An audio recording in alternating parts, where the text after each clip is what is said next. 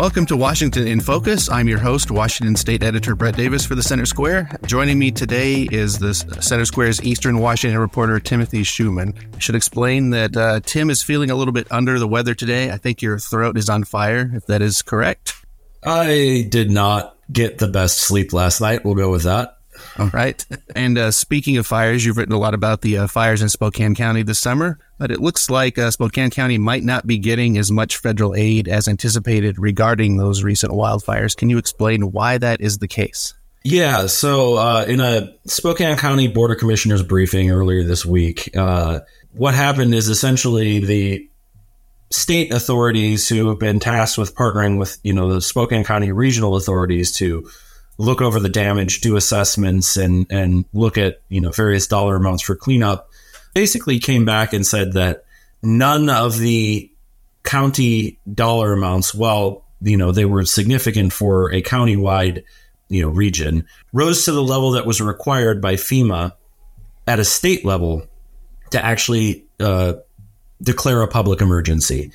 And what is that threshold in dollars?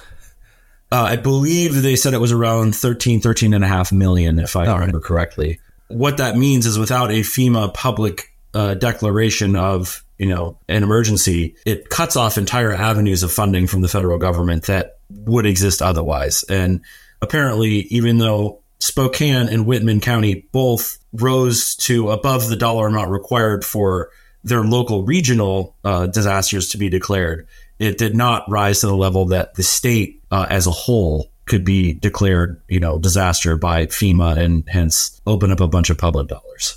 Now, I understand there's basically two types of assistance. We're talking about public assistance and individual assistance. Can you differentiate between those? Yeah, so public assistance is for things like you'd expect, public rights of way, basically anything you see in a, looking down a public right of way on a county road, you're going to see, the road itself, telephone poles, maybe termination boxes for internet or fiber cables or cable.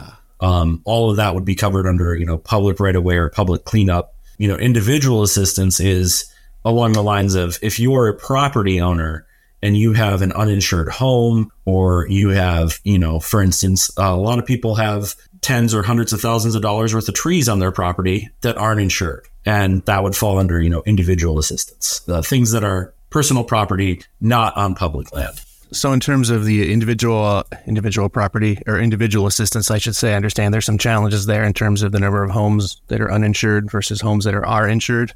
Yeah. So unfortunately, FEMA is it's like the emergency backstop of disaster relief. It only covers things that don't already meet coverage in other areas. So if people do have private insurance for their crops, their trees, their structures, anything like that, all of those private avenues must be first exhausted, and then they must fall into an uninsured pool.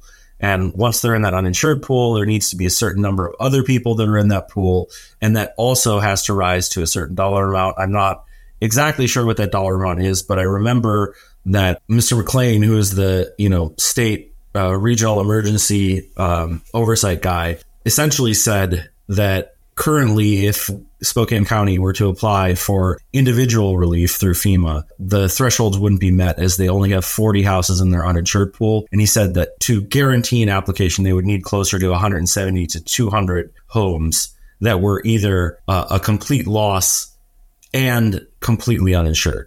I see he basically summed it up by saying that chances are, quote, probably slim, end quote. Yeah, and it's unfortunate because a lot of damage was done this fire season, and it's when a disaster like this strikes, it's kind of a you spend the money and you look for where you're getting the money from later. And as of current, really, there's only one pool of money they're pulling from, and that's state funds. The local and regional authorities didn't really have a backstop for a disaster of this magnitude. I believe, it was over 25,000 acres burned and, several deaths and hundreds of homes. At least a little bit of good news. I understand FEMA has approved a 30-day extension for filing. Yeah. So while it looks like the public assistance portion of the FEMA funds aren't going to happen, the individual assistance portion might.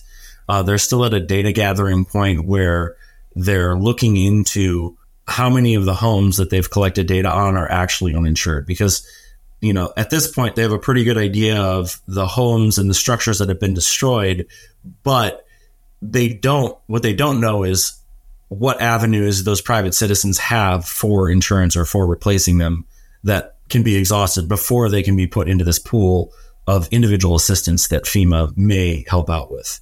All right. So I think according to your story, local authorities, they now have until October 21st to make their case for a disaster declaration for individual assistance. Yeah. A little bit of good news amongst the, I guess, comparatively bad news. Yeah. And they're also the governor's proclamation late in August opened up a $1.25 million fund to help deal with cleanup efforts. But that fund, again, is, pretty narrow in scope of what it can be used for. I believe it was only 4 things, and it was all around cleanup and remediation of damages to make sure that, for instance, things like asbestos aren't washing into public waterways from, burned down structures. All right. Well, thanks for keeping us updated on this. I imagine there'll be some more stories on this. Thanks for taking the time, even though I know you're not feeling tip-top today. Listeners can keep up with this story and more at thecentersquare.com. For Timothy Schumann, this is Brett Davis. Please subscribe, and thanks for listening.